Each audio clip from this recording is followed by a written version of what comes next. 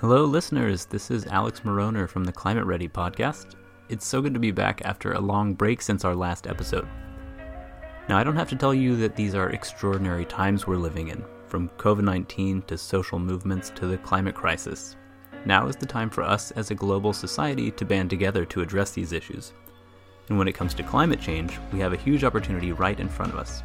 That's why ClimateReady is coming back with a 4-part miniseries focused around the UN's Climate Change Conference, or COP26, starting at the end of October. World leaders will gather in Glasgow and virtually to try to deliver on the promise of the Paris Agreement, and we'll be here to try and help put things into context. What are the priorities of COP26? What's already being done to support countries in strengthening national climate commitments? And when the dust settles after the COP in mid-November, what will have been accomplished? Make sure to like, follow, and subscribe wherever you get your podcast to access new episodes coming later this month.